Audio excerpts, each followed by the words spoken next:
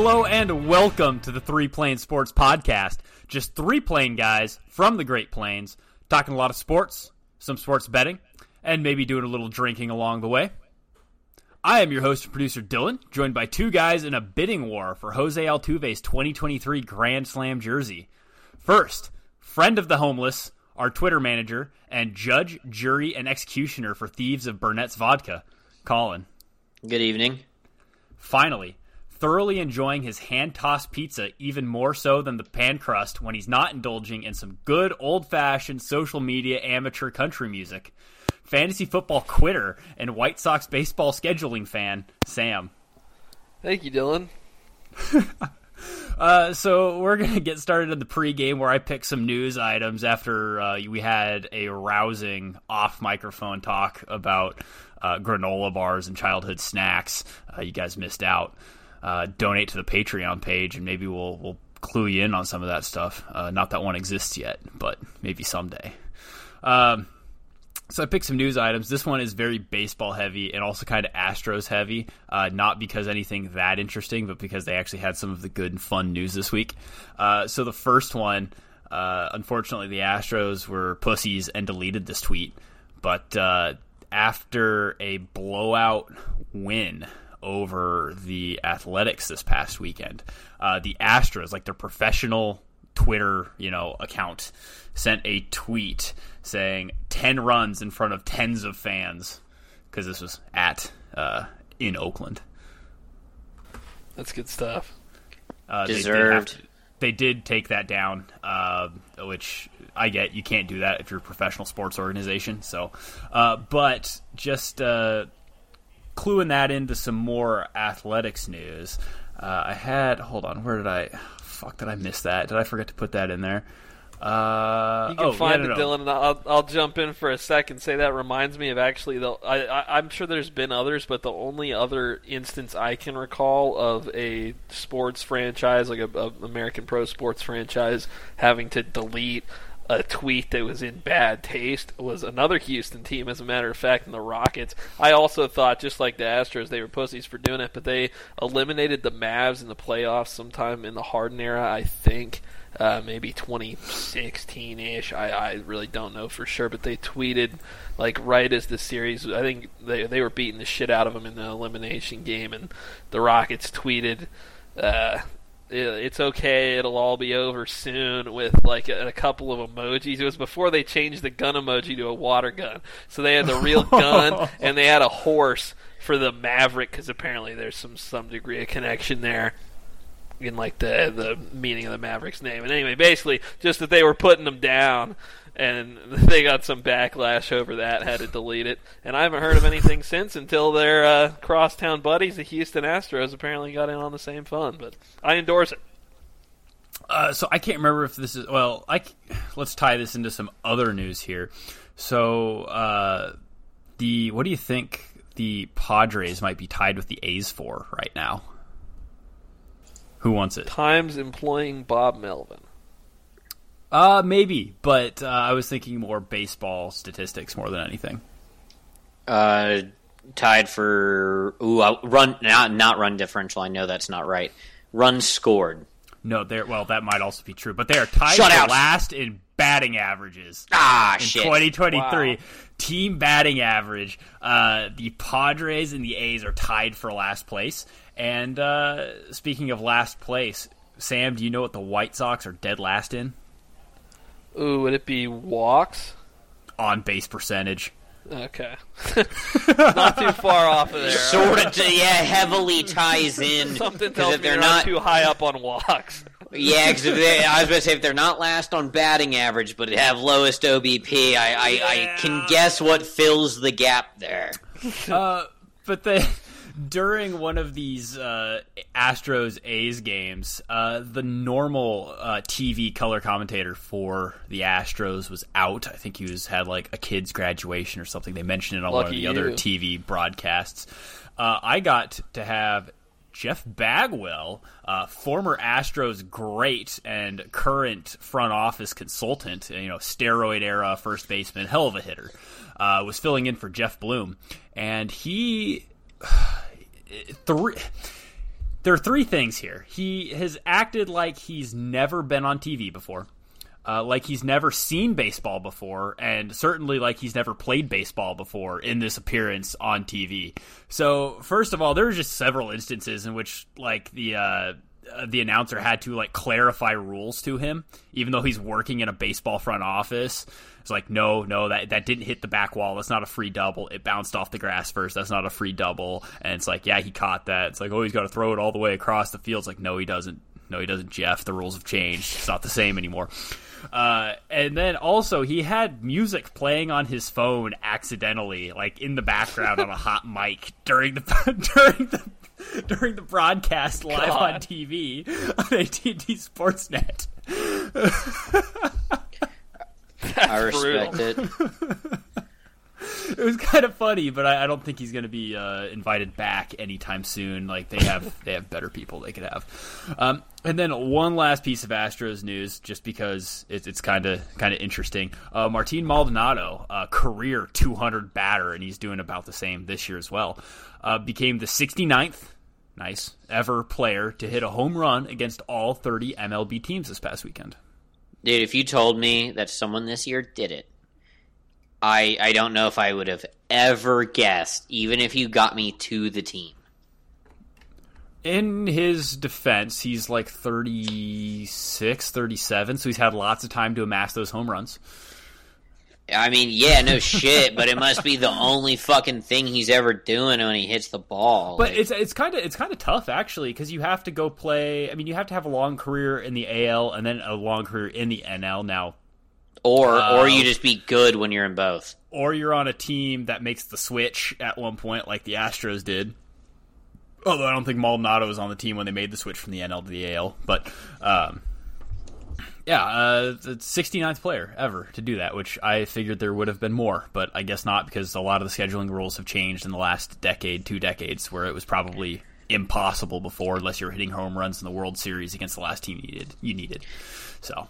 Yeah, no, you're going to see probably a bit more of that now with where you play every team, I think, every other year now, or you play a home and home every other year with them, so you play every team. I can't remember exactly what they changed it to, but it's something like that.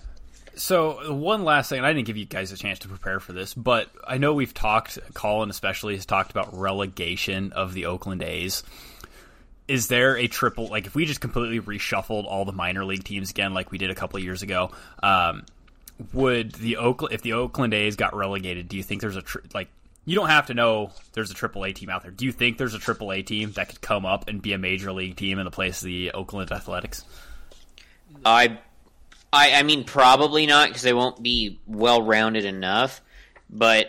Whoever has the deepest system at this exact moment, or like has, the highest rated farm system, give them like fucking 2-3 years, and they will, because assuming if they inherited the AA and, sub teams of the team that they're a part of, I could see them something being put out that's moderately respectable, more as respectable as the A's, if not better. So, and we'll even throw in Brent Rooker. Probably the only lone bright spot on that A's team. The A's trying to now think are of just who else. The A's are just auditioning for their next job at this point. Yeah, fucking Laureano, I bet, gets dealt if he stays healthy to some decent team.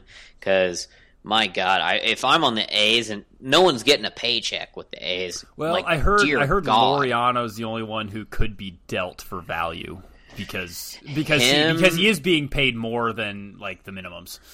Yeah, well, there's him and then maybe Paul Blackburn, who just I think made his first appearance of the year and was, I feel like, respectable enough last year to maybe earn a fucking trip out the fuck of Oakland.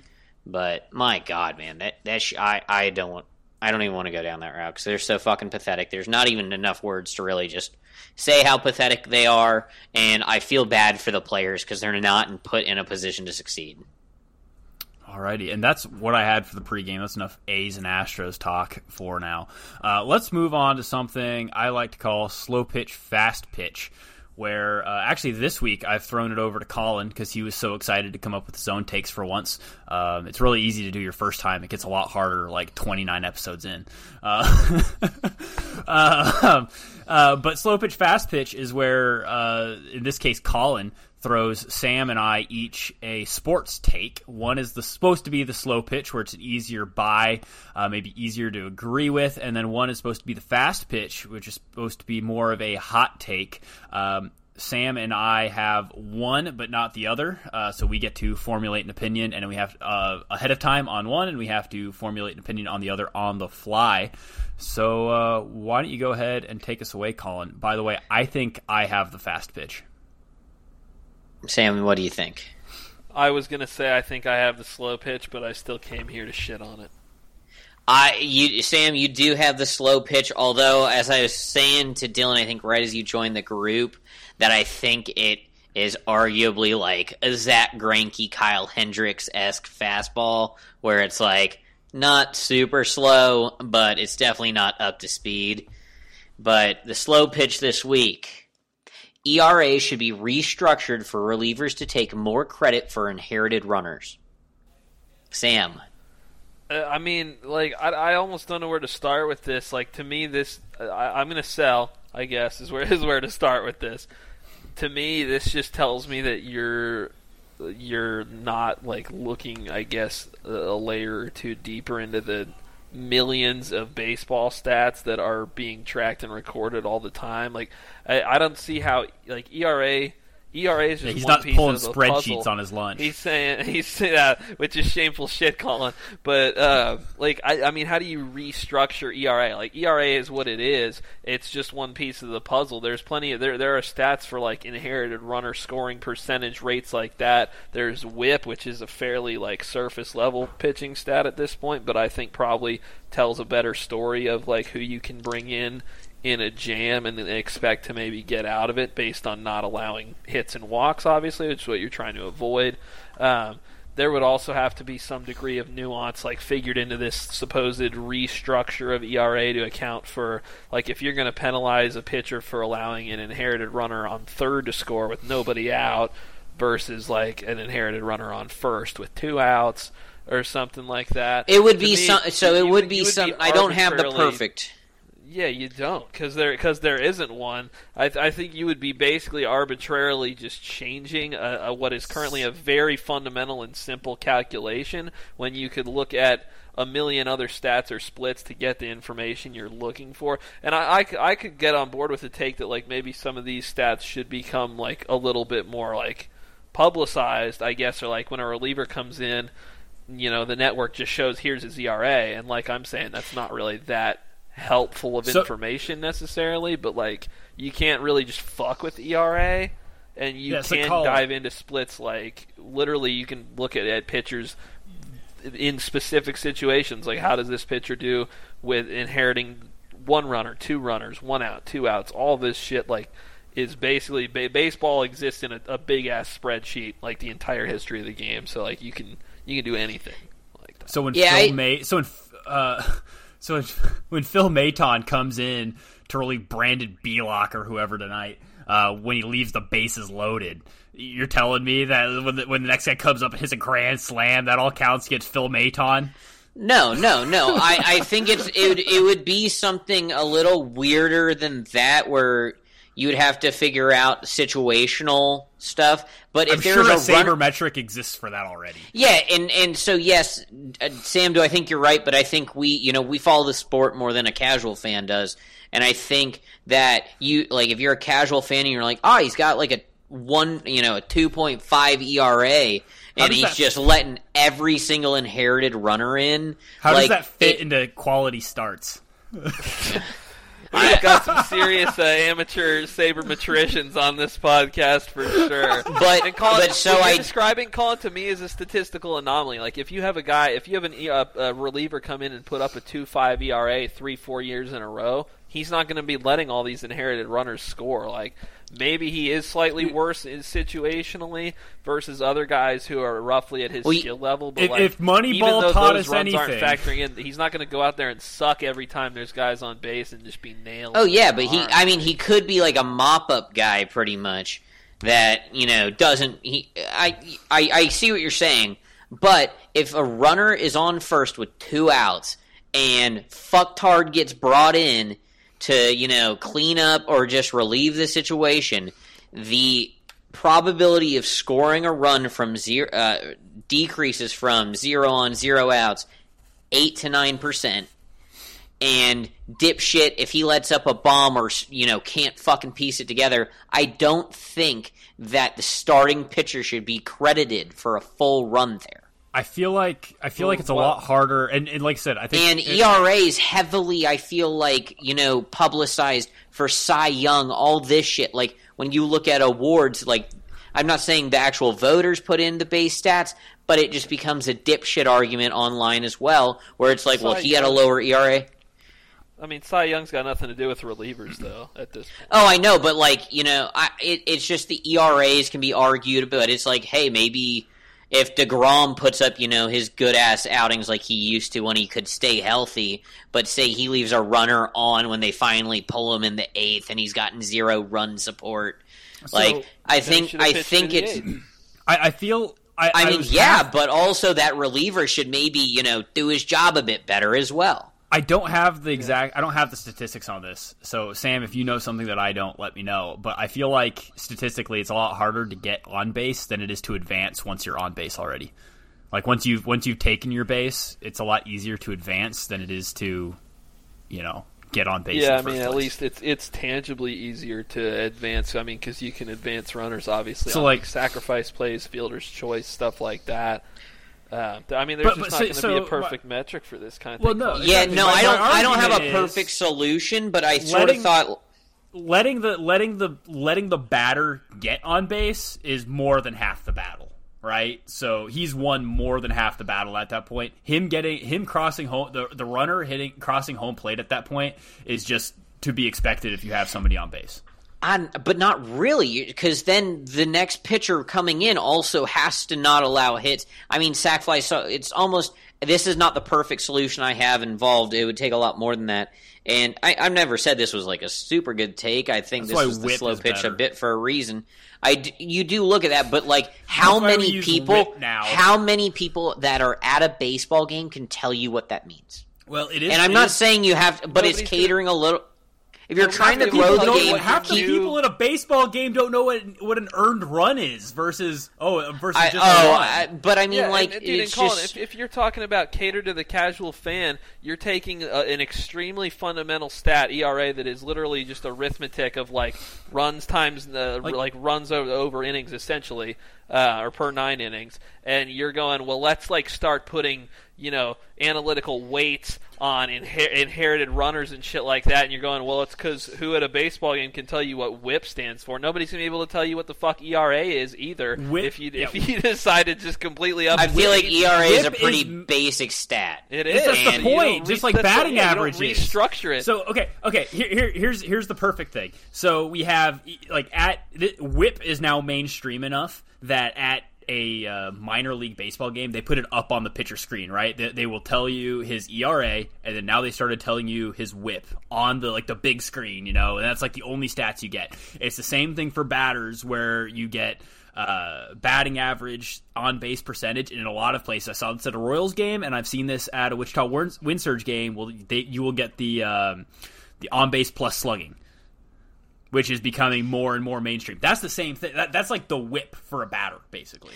Yeah, I just also think not quite, but on a base level, like the accreditation of like ERA, and obviously there's bigger stats than that, and inherited runners, all that. I think there should be more impact put like on the relievers from a basic statistical measure, like simple statistical measure. I mean, we do thirds of innings. Getting dealt a shit hand. Like, I mean, yeah, but you should know that Michael Fulmer couldn't handle. But like Michael Fulmer comes on with fucking in the 8th inning with a runner on first 2 outs and fucking lets up a nuke on the first pitch because he's unable to do his job. His ERA should be even more inflated. So you're telling me when they have to take JP France out, got beat.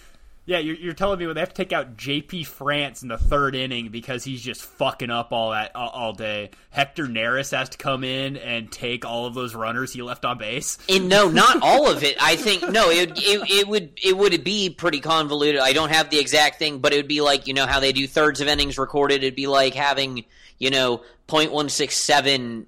Dude, you would see the shit get beaten out of like shitty starting pitchers if you made this change by the good relievers. But why is the starting pitcher fully responsible for like a runner in? As I said, I think them on base. He's not fully responsible. He's responsible for putting them on base. But it still reflects in his statistics. It's more than 50% of the responsibility. In that statistic. It doesn't reflect in every statistic. There's plenty of statistics that exist. Exactly. So you don't take the main one that everyone knows and like completely rework the formula of it because Michael Fulmer pissed you the fuck off some random night. I think that was a perfectly fine take because I think there are many situations where and it's because it's just a well-known base stat that it should have like it should be easy. I mean, it's already easy to understand. That's not what I mean. But like, you're not there should be some metric ever. Yeah, I mean, I never said I had a solution, but I think there definitely should be more. Like, if a reliever comes in and just shits down his leg in a situation that should be more favorable to him, then why? Like, he should take more of the brunt of it. Well, you know, right? His whip's going to take a hit because if he's letting other players on base, if somebody else is his whip's going to be the same no matter what. No, his whip won't change if he allows that inherited runner on first. That doesn't change from him letting a guy on base. He had to increase his whip to let somebody or whatever. But it was going to change. But that was going to change the same no matter what if he let a runner on. Yeah, but him shitting down his leg and letting runners that, probability-wise, are at a lower percentage of scoring than 0 on 0 outs should have some more credit for it. This is an extreme example. But if I have starting pitcher Sam and he lets up, let's say, he goes through like five and a third innings or something and lets 9 hits, right?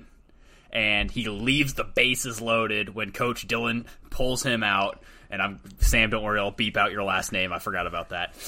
When Coach Dillon you should have just called him by his legal name. When Coach Dillon pulls Sam out because he left the bases loaded and fucking Yordan Alvarez is coming up to the plate, I put in Colin because I'm like, well, you know what, somebody's got to get, you know, Colin's a righty, so he's got more of a chance against Yordan Alvarez. And that's not even true. Let's pretend I'm a lefty for your situation at least.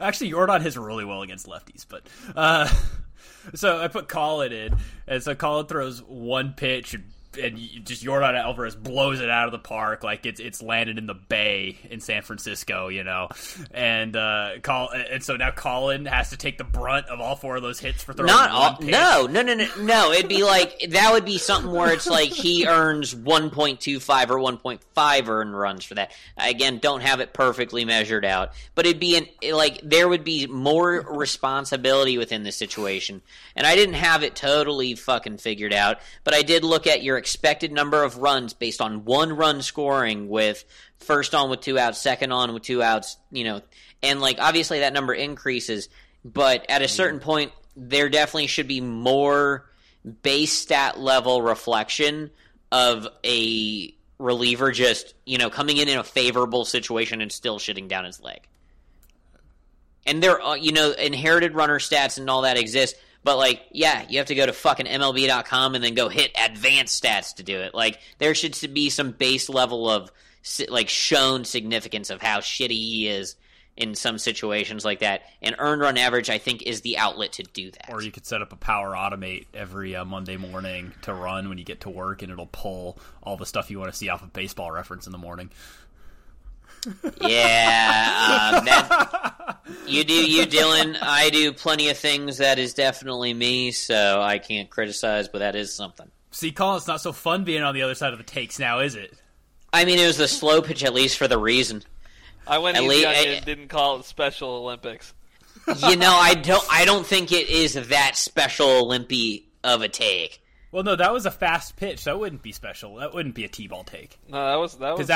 No, he's pretty much calling it brain dead. Oh, that was a soft pitch anyway. That was too hot to be like. Colin would have been banned from Coach Pitch for that.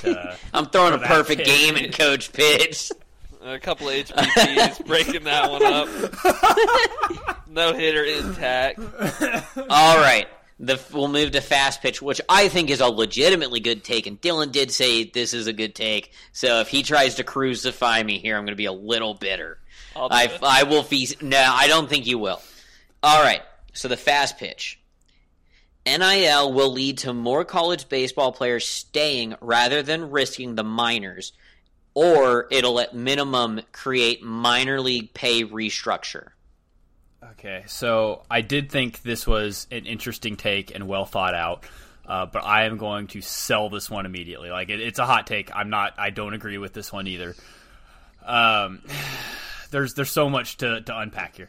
Let's start with, if you would have started this with college basketball or college football instead of college baseball, I would have 100% agreed with this take, even if it is a little hot, because there are players who are going to football and basketball players who are going to take their chances with one more year in their respective sport to, one, develop better, and two, if they're looking at being a high draft pick in either of those leagues, then they are, God, where was I going with that? But whatever, they're making enough money at that point with their NIL deals at college where it's not that big of a difference. Like they're still living really well with their NIL deals. I tried to look up what high talent college baseball players are making for NIL, and I can't really find any data for it. Maybe I didn't look hard enough. But it's not like you hear where Quinn Ewers was making $1 million before he ever stepped foot onto a football field. The best college baseball players aren't making that much for NIL. I feel like their NIL deals are like advertising deals that have like a commission, not a commission, like a partner component where, okay, if you get so many likes on this, then we'll pay you this much. Or you can go get like a free sandwich from your local sandwich shop because they named a sandwich after you and put your name on the banner. Some of these guys maybe are getting a car, but I don't think anybody's making, I won't say 5 figures because that's a wide range. I doubt a single college baseball player is making 6 figures unless Colin has evidence to the contrary. So that's the first part, right? College baseball is not a big enough deal. The second part is, if players know they're going to be like a top 100 draft pick or really close to it, then it doesn't matter what they're making in college because they know they're going to get a good deal. Any player that's outside of that top 100, they have a hard decision to make no matter what, because if you're outside of the first few rounds, let's say the first 5 or so rounds, nothing is a done deal at that point. You could spend the rest of your life in single A ball and get out after a few years and find out, okay, I'm not going to be a major league player ever. But the thing about the MLB draft is you can get drafted, talk about your deal, like negotiate a deal, turn it down, and still maintain your eligibility. So I feel like any player who's not a top 100 or at the very most a top 5 draft pick in the MLB draft is probably just going, if they think they have a chance or have eligibility left, they're probably just going back to college anyway and taking that extra developmental year thinking, okay, maybe I can increase my draft stock by a couple of rounds. Maybe I can become that top 100 player by working on my batting, working on my fielding, or trying to add some velocity on his pitches. College is where you get a chance to do that.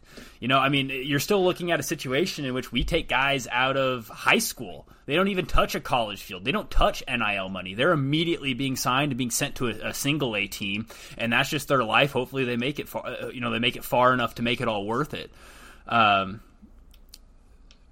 There's a lot that I disagree with. I think it's a fun and interesting take, but I don't see it. So I think your example between the college football and college basketball, I think, are a little more actually counterintuitive to what I was thinking, because those have much shorter amount of draft.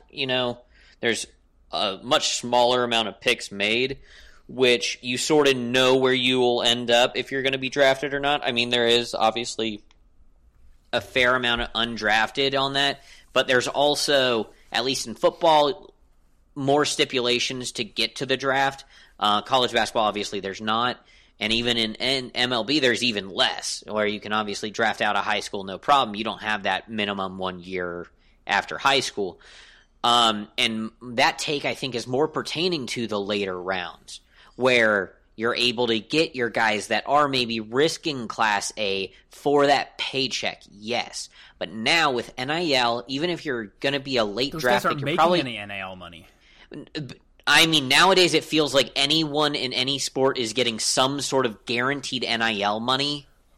That's of the major 3 sports. When you look at football, baseball, and basketball, I'm willing to bet that college baseball players per capita are probably, and I don't have the stats to back this up, so I could be sticking my foot in my mouth. I bet they're making less per capita than, say, women's college basketball and women's college volleyball, for your Power 5 conferences at least. Because I'm willing to agree with that. I mean, I don't know, but I'd agree. I don't know, where's this money coming from? There's a lot of college baseball players, and there's a lot of programs no one gives a fuck about. How many starting O-linemen on college football teams do you think are making major NIL deals? I feel like a lot of them have food deals because that's just kind of cool and it's fun and it's good advertising and they're getting paid, but they're not. I don't know this for a fact, but I don't think they're bringing in $50K from NIL deals unless you're a highly recruited lineman. There are programs, I think in football. Sorry, Colin. In football, there are programs. At least there has been rumors of shit I think literally OU. I've heard supposedly that they have a fund that basically there's a base salary of $50K on the OU football team now. If you, at least for scholarship, I believe that might include walk-ons. I don't know, but that is all just from NIL Collective, that kind of shit. I don't know if that's the case everywhere. I'm sure there's places where it's more than that. And obviously tons of places where it's less, if nothing at all. But I just don't see, obviously with OU football, there is a ton of money in and around that program, coming in, coming out all the time. That's not the case with most baseball programs or, most baseball athletes. I just don't know where this money is going to come from. These collectives are not shelling out for non-revenue sports.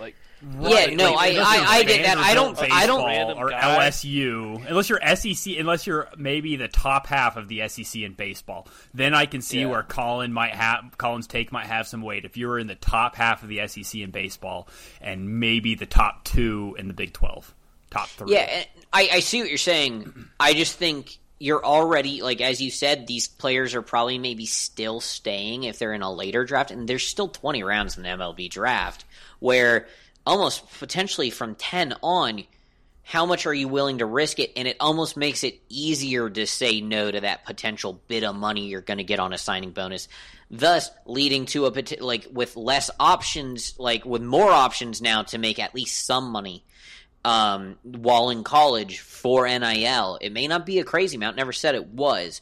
There may be more guys that are willing to take that secure money, knowing that they may never get a second contract in MLB, or more likely Class A fucking baseball, that would potentially lead to at least maybe a little bit of restructure for pay to allure these guys into your farm system, just because you do need to have bodies in fucking some of these in those lower stages.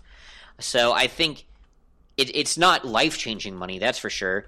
And also, there's a chance that a lot of these guys also see these NIL deals give them a little bit more money to keep them in college, that they end up finishing school even and go, oh, fuck, I'm not going to make it in even the minors potentially. I'll play baseball through in college and end it there.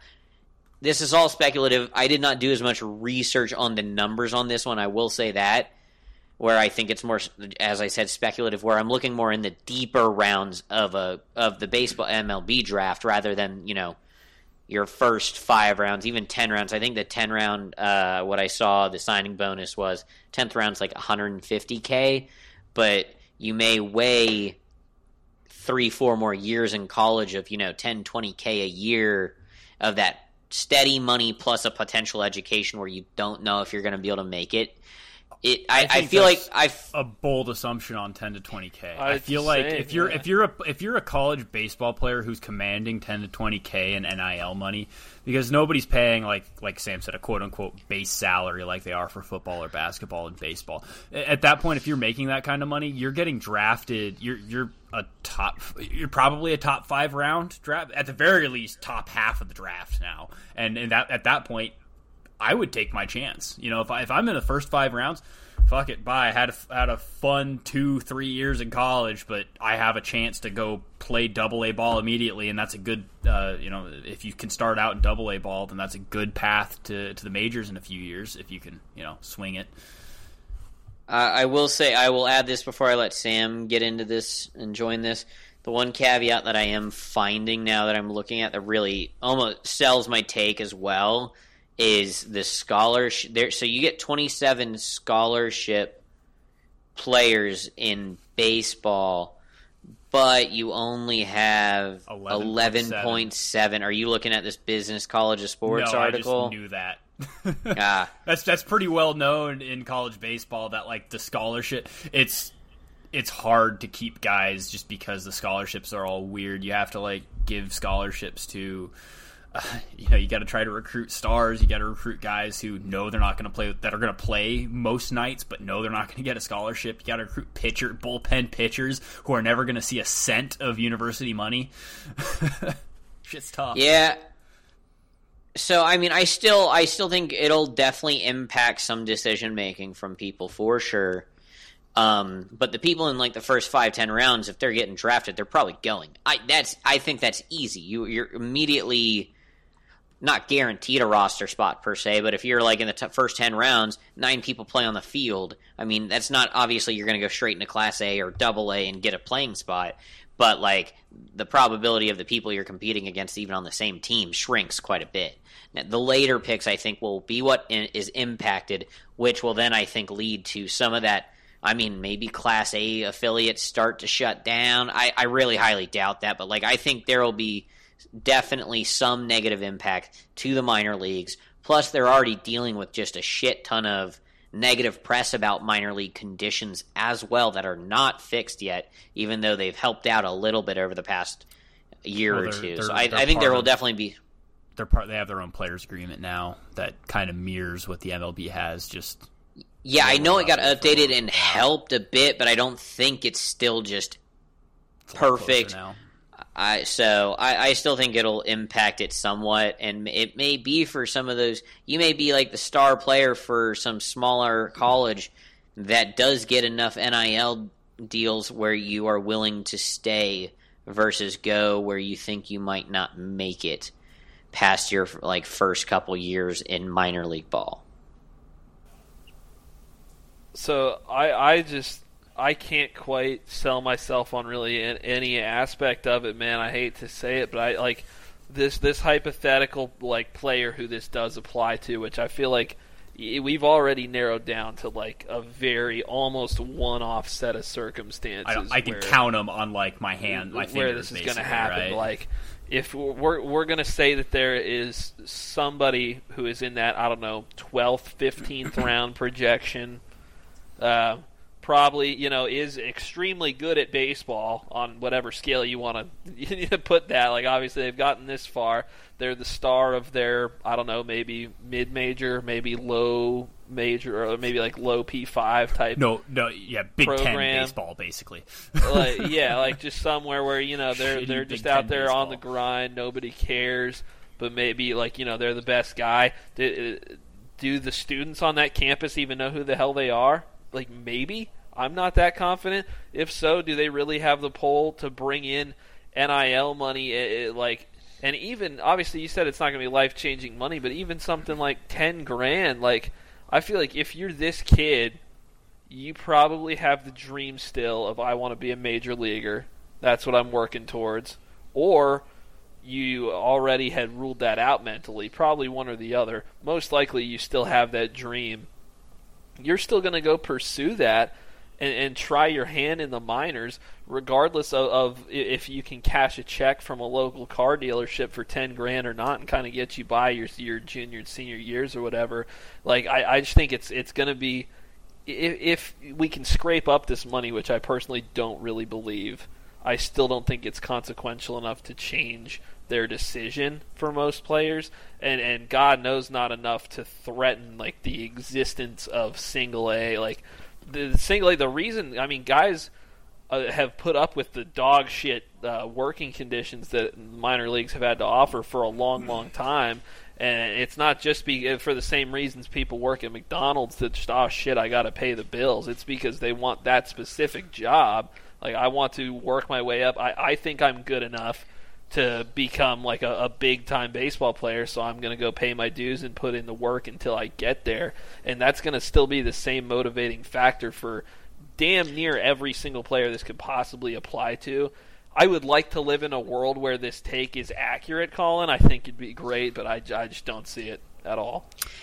Yeah, I could put $10,000 in my NIL money and say, okay, well, this will pay rent and it'll pay some of my books and fees because I'm a non-scholarship player because they only have 11.7 scholarships for a roster of like, I don't even know how big a college baseball roster is these days, but I'm sure 11.7 scholarships doesn't go very far in filling 26 or 27, I just read. Okay, well. So I will say that thing, that's why I said this one I didn't look at the numbers as much on. I did look at the sort of statistics of inherited runner percentage to scoring more so, and I did not know the 11.7. I knew in college football that they have a fuck ton of scholarships, but not everyone makes it. But that's like walk-on territory versus people getting more like the partial scholarship percentage shit to college baseball, which I will say I think does sell my own take. I will admit to that. I mean, that's fine. I don't know what a minor league, what a single A player makes. If I make $35,000 a year,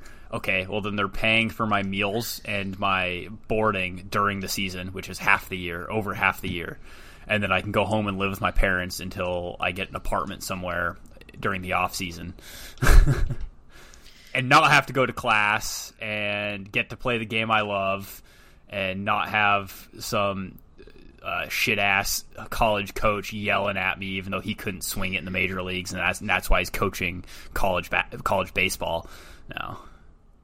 So looking at minimum salaries for rookie ball, which isn't even high class A, it is now going to be $19.8K a year plus room and board, I guess, but still that's piss poor. High class A will be $27,300, so $27,300, sorry. Double A, same like minimum, and then triple A, the minimum's $45,800, which that's still not great, but like that's livable with having your living like arranged for. So it's rough. I still think, I mean, different sort of tangent, but minor league conditions are still dog shit. And I think it is almost capitalizing on dipshits believing in themselves too much into a level of delusion. But that's an argument for a different day. One more step lower. There are players who they run out of eligibility in college. They're not ready to be done and go play with some unaffiliated league just to try to keep the dream alive. Happens all the time. All right, well, let's save my third take for next week. I think that is. No balls. I'm looking at the time here, guys. Fuck it, we can call this episode Colin's Takes. Okay, this one I think would be the easiest slow pitch of all time, where we all agree. Don't be so sure about that. I thought that too. I think this one. If everyone doesn't agree, I would be shocked. The automated robot strike zone needs to be implemented next year. No. Disagree. I think if you're making your changes like they did this year with the pitch clock, the automated strike zone has been in lower class than the minor leagues, and they still have an ump behind the plate for some of that shit. It is, I mean, I know the major issue is like sort of your breaking balls, but I feel like at this point it's going to be close enough to good that you cannot be dealing with fucking whoever rung up, who I still have as bum of the week, later for this. Cabrian Hayes on a sinker that he called a ball in the same fucking location like 2 pitches before, fucking it up and calling the game on it. Like, I think the automated zone is good enough to bring it to the majors, and you can still tie it in somewhat with actual home plate ump calling some shit. I'll hold my tongue on this for a minute because I'm very, very curious what Sam has to say. All right, yeah, fuck it. I'll go ahead and offer my take first. So, it's unfortunately a little weak, I guess, but I would say I'm almost neutral here. I am not like educated in enough detail as I would like to be to make like take a strong stance on this as to how it's been going in the minors. Like, I don't really know for sure if it's been damn near seamless or if there's been like some real kind of bumps in the road, growing pains, shit like that. I see what Colin was saying, that like, you know, they went ahead and said balls to the wall, we're banning the shift, you know, we're doing the pitch clock, you might as well get on with it. You know, as Stringer Bell once said, get on with it, motherfucker. But I think you can go ahead and do that if it's ready to implement. Sure, go for it. I don't really know if it is, but I hate myself for the take, but I don't feel that much urgency towards it because, like, Colin's sitting here saying it'll be close enough to good, and like don't mistake me as pro umpire. But, I mean, you could make the damn same argument for them as being close enough to good. That's pretty much the standard they try to hold themselves to all the time. I don't know. I think there's some sort of blend that could occur. It's one thing when Joe West fucks up a strike zone. It's another thing when the fans feel that they were slighted by a computer. I think a good umpire doesn't necessarily have the perfect strike zone. A good umpire has a consistent strike zone. So yeah, some umpires are a little looser, some are a little tighter. But if they're calling the game consistently tight or loose, or high or low or whatever, I think they're doing a fine enough job as long as they're consistent from side to side. Now I don't have the statistics. I don't have anything tangible other than what I've perceived. I've perceived this season that I'm seeing a lot more good umpire report cards, and maybe that's just because I'm only seeing the good ones and I'm not seeing the bad ones, but it just seems to me like there was a lot more bitching about umpires in previous years than what I have seen or heard this year. Some would say they're scared of their jobs getting taken. Well, you're asking them to do a whole hell of a lot besides just being an umpire. Now we're asking them to be experts on on foreign substances. No, I'm not saying you take the umps out. That is not what I said. I said there would still be a home plate umpire.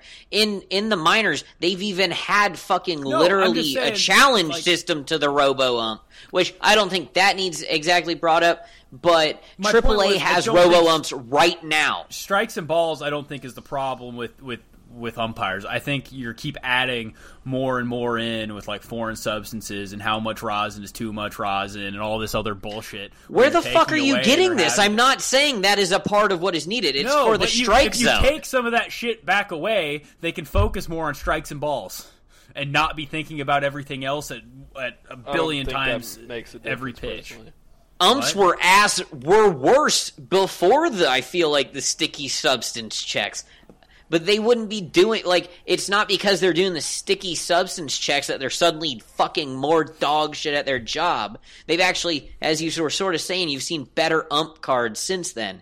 Like, it's just if they already have it in AAA, which they have it for sure this year, if not, I know they've had it in the minors for a couple years in some forms of the minors. I don't know which stages. Get it the fuck in there.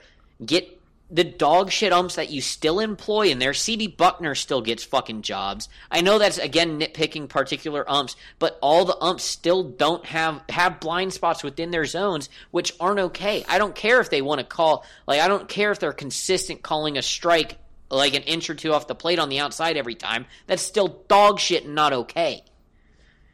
I shouldn't be looking at the ump scorecards and seeing this weird, just random-ass shape as their expected zone, which still entails outside of the zone, or even excluding some of in the zone. You don't see them remotely. You don't see even the good umps have shapes that are still remotely close to the squares. And I know that's super nitpicky with some instances. There are some good umps still out there. Not still out there like they're a fucking dying breed. There are still good umps with good zones. But why not take fucking some of that out of there from them? Some of them still have bad fucking zones or consistently bad calls. They can still all have a consistent zone all game and still it be a bad fucking zone. So you're like, I get the consistency, but if they're calling, the low outside corner where it's still hitting the zone a strike all game, like, good job, you called a strike where it should be a strike all game. Even though some players might disagree, they can go look at it later and go, oh fuck, I'm the one wrong. Just like umps can do it too, but they can't take it back and unfuck a player. A player can forgive an ump like after looking at it better than an ump can fucking apologize to a player after a game for a fucked up zone. So all seriousness aside for a minute, do you think baseball fans like it? Like, do you think baseball fans end up getting bored when they can't be outraged at shitty strike calls? Like, not do you think like average baseball Twitter fan gets bored? Honestly. I would be a little exasperated by it, which is embarrassing to say, but I like getting to feel angry and victimized at times. Yeah, but it gives you an excuse not to blame your own team. I get that. But fucking take it away. I'm not singling out the White Sox. I'm talking in general there. But why not make it better? Just like, the NFL needs to figure out a better spotting method than bringing out the fucking chains. Like, we're getting to the point that the tech is there, implement it, make it better. There are examples in other sports where the tech that you easily know that could be similarly used or can be used the same way can be implemented for the sport at hand, and the RoboZone is one of those being utilized in the minor leagues and should be able to make its way to the MLB at worst in the next 2 years. When I win the lottery like 100 times in a row and when I go buy the Oakland A's, I'm going to sign a roster the whole point is to break the automated pitch call system. Like short players, like incredibly just like weirdly shaped players that are just gonna break your automated strike zone. I mean, I'm even reading an AP article right now saying that the delay between robo-ump getting it to the earpiece of an ump is like almost no hint, no major, like no like slow delay, even a couple seconds. Like it's quick enough that you almost couldn't tell. So bring it the fuck in, just like you should. Obviously, like I sort of tangent into football there too, how soccer has such minute inability to track the ball or players' positions for offsides, all that shit.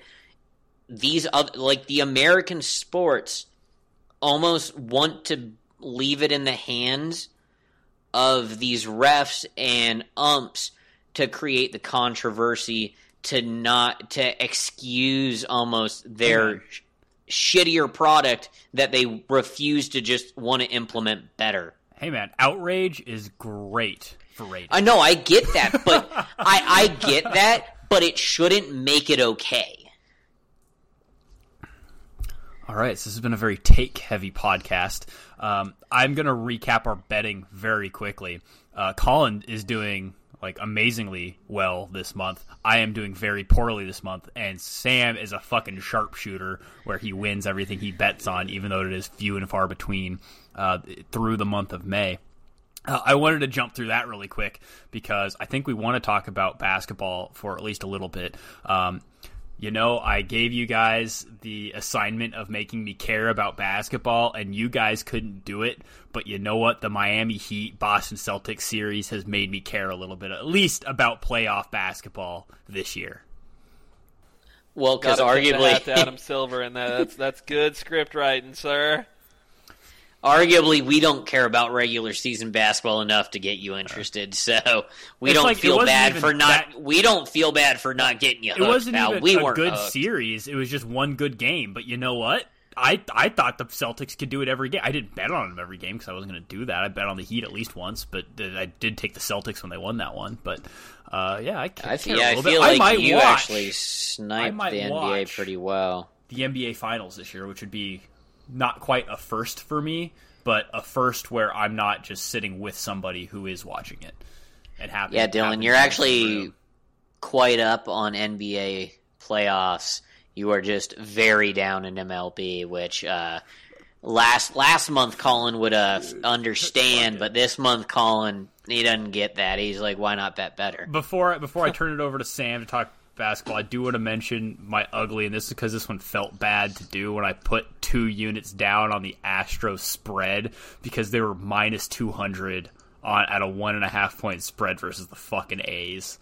Did I text Colin that out? Bad, yeah. That was... hey, payday's a payday, but that felt bad. No, I agree, but I hate that logic when people use it to just... and yours is an outlier incident or instance where you don't go that fucking egregious all the time, but I see fucking accounts on Twitter going...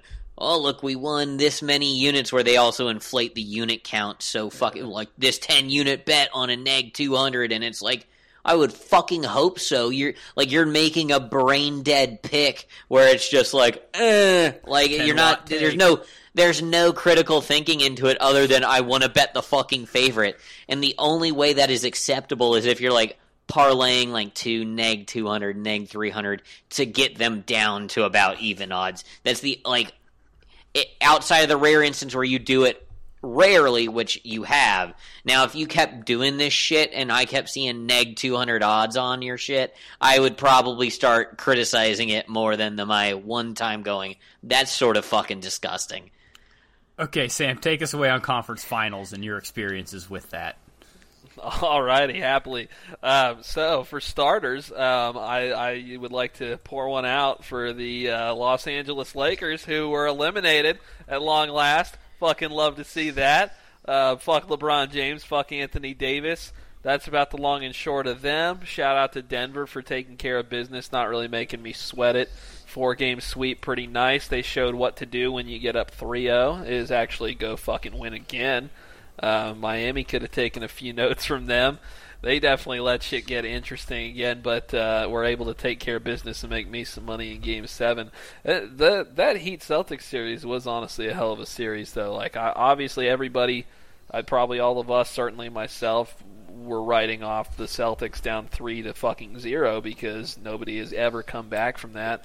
There have been a few teams who did what Boston ultimately did, got it to 7 and then couldn't get it done.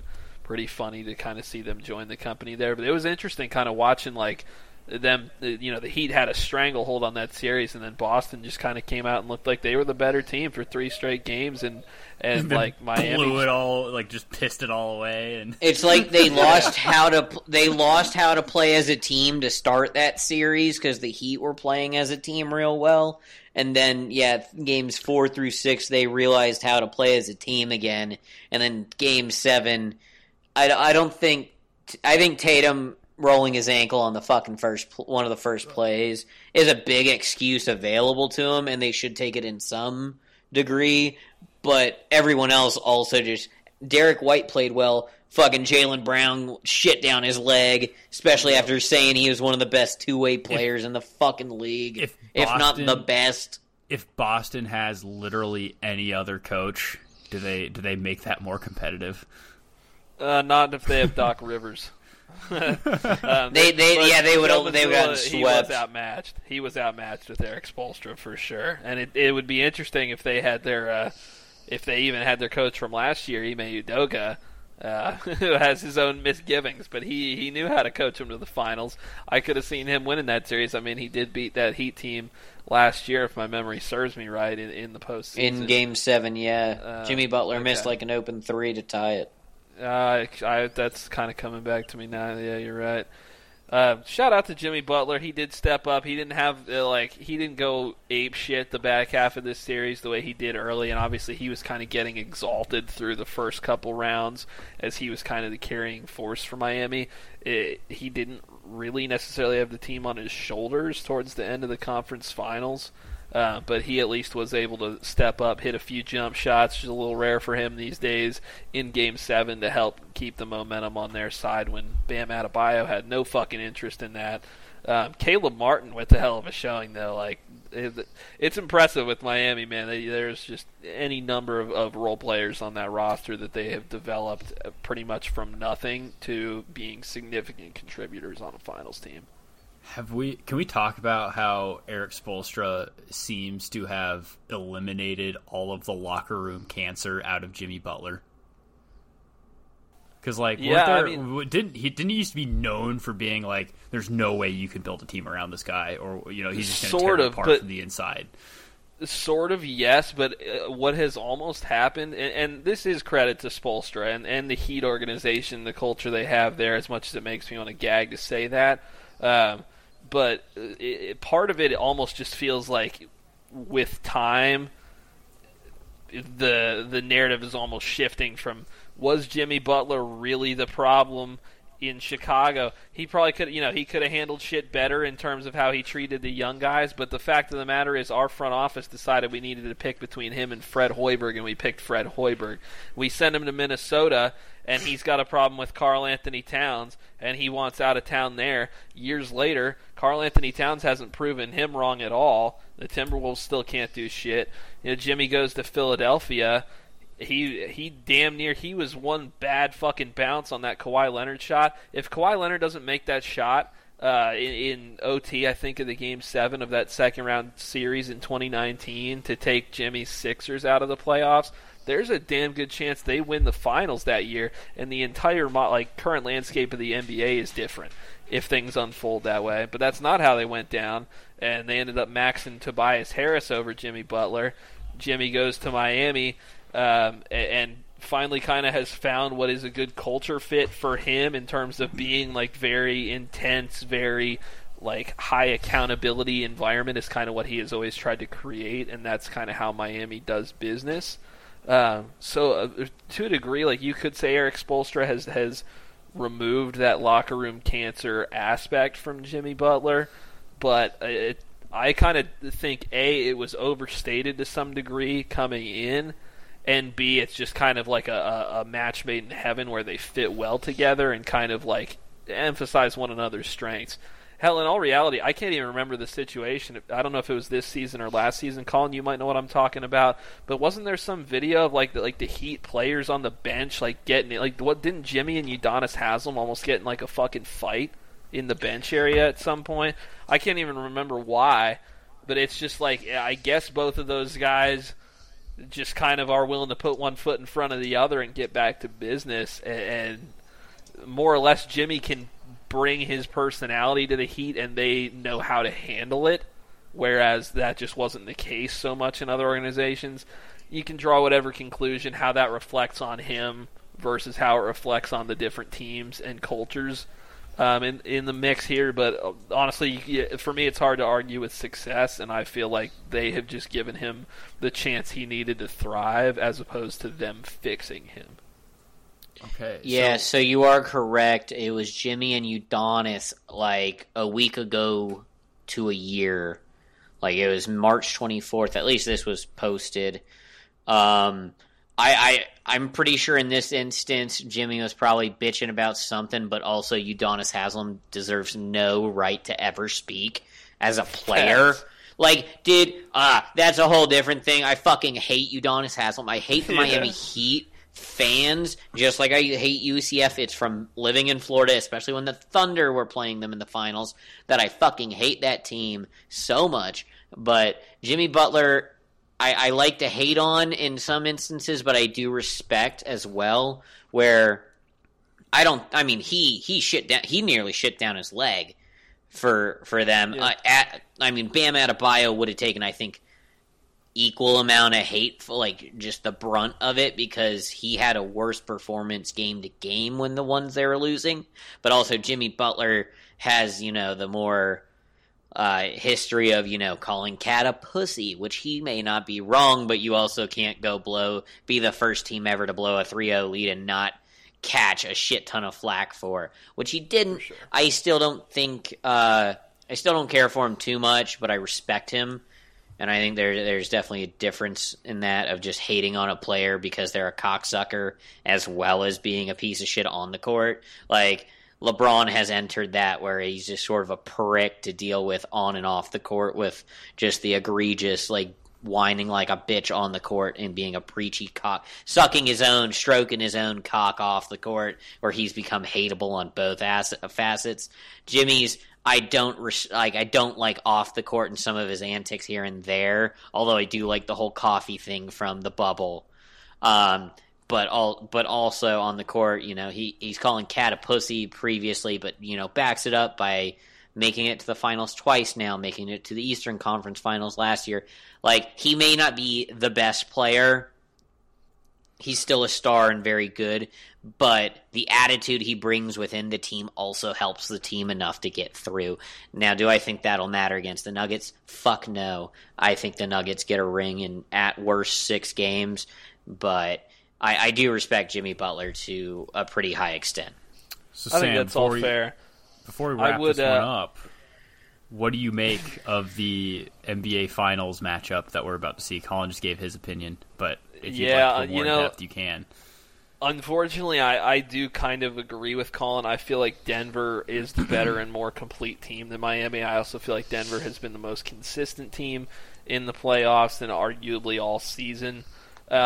I'll be rooting for the Heat. It's nice for me that Denver is the team on the other side, so I don't feel like it's some good versus evil sort of finals where if Denver wins, I'm going to be like, God damn it, or whatever. But I think Denver in 6. If I had to guess, I think Miami will make it tough. Probably win at least one of their 2 guaranteed home games and maybe sprinkle in another win somewhere along the line. I could see Adebayo having some good defensive showings against Jokic. He's also, there's going to be times where he gets cooked. There's really no defensive strategy so far that has worked on Denver. And as good as Miami has, a number of talented switchable defenders, like there's really only so much you can do with all the scoring, passing, and shooting that Denver has. So sadly, I think Denver probably takes care of business and wins the finals. So, quickly, I'll say 2 things I think add up to why the Nuggets take care of business and take care of it quick-ish. The Heat going to 7. I think that matters a lot. If the Heat get through that with a gentleman's sweep or some shit, it's a different ball game. They have a lot more momentum than just not choking the living fuck out of a series. And as you said about Bam Adebayo, I think what's worked best for teams defensively against Jokic, and the Lakers did it a little bit, it's having 2 capable bigs, one playing primary and one lurking, where they, instead of having AD cover Jokic, they were doing Rui for a bit, with AD being a heavy, heavy help defender. The Heat don't have as capable of a backup big on the roster to do that. Or is it Zeller that's there? Yeah, it's Zeller, and their offense has been brutal when they've had him on the court. And Zeller? Right, nice. Cody, yeah. You cannot, it's a name I haven't thought about in a while. You cannot have him as your primary. $5? What? Can you name his brother $5? Oh man, I should know this, and I'm sorry, I'm derailing us. That was a good put us on the spot one because I can't think of his name. Wait, and I'm which one played for Indiana? Was it or am I thinking of some other big white man? Are you thinking Cody of played for Indiana and the other one? Yeah, Cody played for Indiana. Are you thinking of the Plumlees or some shit? Are you getting them mixed in too? Cody. No, Dillon, you're right. I know. I'm just talking Tyler? about. Yeah. Where did Tyler play? Oh, fuck. North Carolina. Okay, because I remember the fucking Baby Blues, but that's why I was thinking. I think I was also Tyler sounded wrong Cody to me Zeller. because I think I was thinking of another Duke player, right? Tyler Hansbrough. Cody's Carolina too. Cody Zeller. Oh, okay. I was thinking of him though when he said Tyler. I was like, that can't be right. When Cody Zeller still had hair, he was on the cover of ESPN the magazine when that still existed when we were in high school. I did not know that. Yeah. All right. But I don't think there is a way to put Zeller on Jokic as a primary and have Bam be like the help, which is sort of with the Lakers route. I don't like Zeller is not as athletic, shocker, as like Rui was or even one of the other Lakers backup bigs. to be like the primary that can eat the fouls potentially, but also be athletic enough to stay in front of him and help allow the true good big on the team to be the help defender, maybe swatting or coming into the paint as help. I don't think the Heat have that available. It's not like Udonis is going to fucking, pull off his fucking warm-ups. Yeah, he's not pulling off the warm-ups. He doesn't deserve to be paid for what he's doing. So, fuck Udonis Aslam. You might see him go to pretty much the strategy you're referencing with Jimmy Butler being the on-ball guy, but there's only so much they'll be able to do that, and it'll limit what they get out of him on offense, and he's not tall enough to really interfere. He's strong enough too to small. Play. So I think he's about the best bet they've got if you're putting Bam on the help side. I think he's the guy who's most capable of actually making Jokic work for a few possessions at a time and kind of banging with him down there. But overall, I agree they don't have somebody to do that for 7 games. Yeah, they might test it out, but I don't Jokic is too good with the ball to have a smaller defender be quick enough, to maybe pop the ball loose here and there. And then on the other side, Jimmy's going to guarantee that he needs help in the paint, and he's too small at that point then to be able to maybe clog up his vision and passing lanes. So and foul trouble too. Yeah, earlier. Which obviously they showed that they don't have to have Jimmy being the best motherfucker scoring for him. They showed that, but I just don't think, is it Cody that's the Martin brother there, the Martin twin? Caleb Martin, Cody Zeller. Cody Martin's the other one though, right? Yeah, Cody Martin. Okay, all right, cool. A little bit. Were they both on the Hornets for a moment, or were they both on the Heat? They were both on the Hornets. I don't know if Cody is still there, if he's landed somewhere the way Caleb did. I'm looking that one up. But yeah, I just don't think it says he's still a player for the Hornets. So I just don't think they have an answer for Jokic, which obviously is a cheap thing to say. Oh, Cody Martin played 7 games last year, so it looks like he's on his way out. Yeah, I think it's cheap to say you can't stop Jokic, but I think it's right to say they don't have a good option to even really slow him down.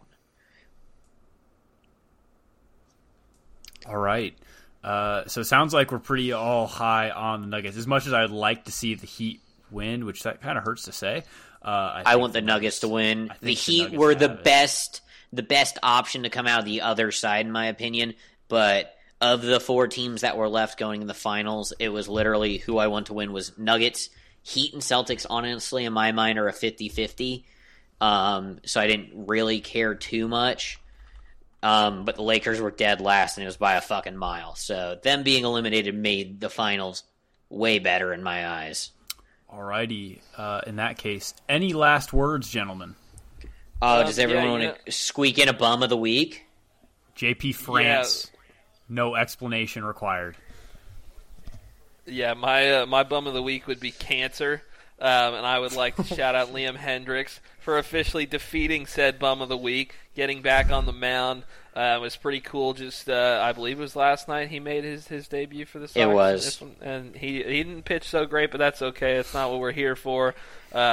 I also wanted I talked to Colin about this a little bit, but I was hopping on the soapbox for a moment. Want to also shout out NBC Sports Chicago, as I've done multiple times before, and Jason Benetti, Steve Stone, pros up there. They know how to handle the moment because Liam Hendricks is throwing his warm-up pitches. Crowd's starting to get excited. They kind of ring him in, introduce him as he's walking out of the bullpen, and from the moment he opens the bullpen door and starts jogging to the mound, they are good announcers, and they know to shut the fuck up and let the moment breathe and let the crowd cheer for him and the cameras catch it and just let everybody kind of soak in that little moment and that piece of the crowd and the feel and all that good shit that makes baseball feel special from time to time. We got a little bit of that last night, so it was a nice little patch of brightness in the White Sox season. I figured I'd take an optimistic spin on Bum of the Week this week. Don't expect it from me again.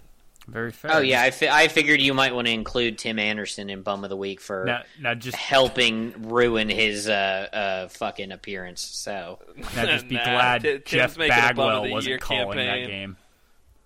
I believe you mean Jackie Anderson, but I know. All right, mine will just be, I'll keep it simple. I'll keep the other rant for another day. Cabrian Hayes, motherfucker struck out 4 times in a game where I had the Pirates team total over 3.5. They ended on 3, and he struck out in the 8th with 2 runners in scoring position to end the inning, and then he decided to do it again in the 10th with the bases loaded full count, and of course then the fucking reliever came in and let up a 3-run bomb in the bottom side so they couldn't recover. But getting that sweet 4Ks, it's no Jake Berger, but it's still really fucking bad. So he is definitely my bum of the week for that performance. That annoyed the fuck out of me. Alrighty. And that will conclude our Garbage Sports Opinions for tonight. Go check out our Twitter at 3PlainsSB. That's at the number 3, PLAINSSB, to keep up with our sports betting adventures and spreadsheet. And keep an eye out for future episodes on Spotify, Apple Podcasts, or wherever the hell else you get your podcast from. And we'll let you know, maybe we'll get a college baseball NIL collective together for Colin soon. And remember, quitters never win big, and big winners never quit. We're out of here.